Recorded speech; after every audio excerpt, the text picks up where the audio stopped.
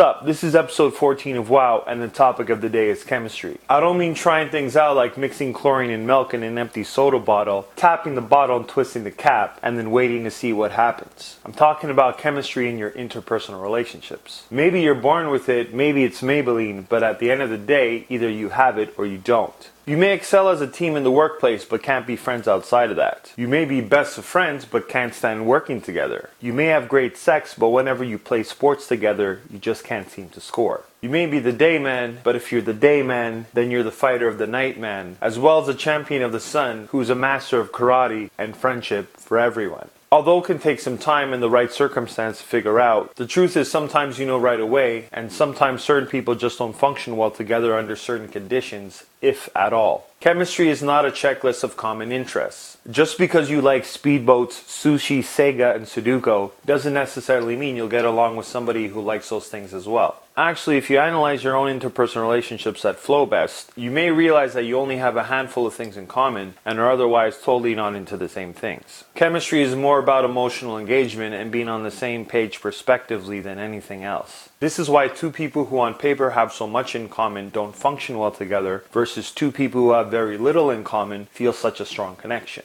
There's cases where you do have lots in common and lots of chemistry, but the point is not to waste your energy trying to put the square peg in the round hole once you figure out that there's no chemistry for the situation you're trying to create. As well, if there is chemistry, then you shouldn't try to fight the moonlight either, because que sera, sera. Que sera, sera. What are your thoughts? How do you know when there's a spark? What are some other ways of telling if there's chemistry? Let me know in the comments below. Also, if you know someone who finds this video helpful, feel free to share with them, because sharing is caring. I'll be posting episode 15 next week. I post a new episode every Wednesday. And in the meantime, you can email me at tc@troycarter.com if you have something you want me to talk about, as well as subscribe to my YouTube channel so you'll be the first to know when I post something new.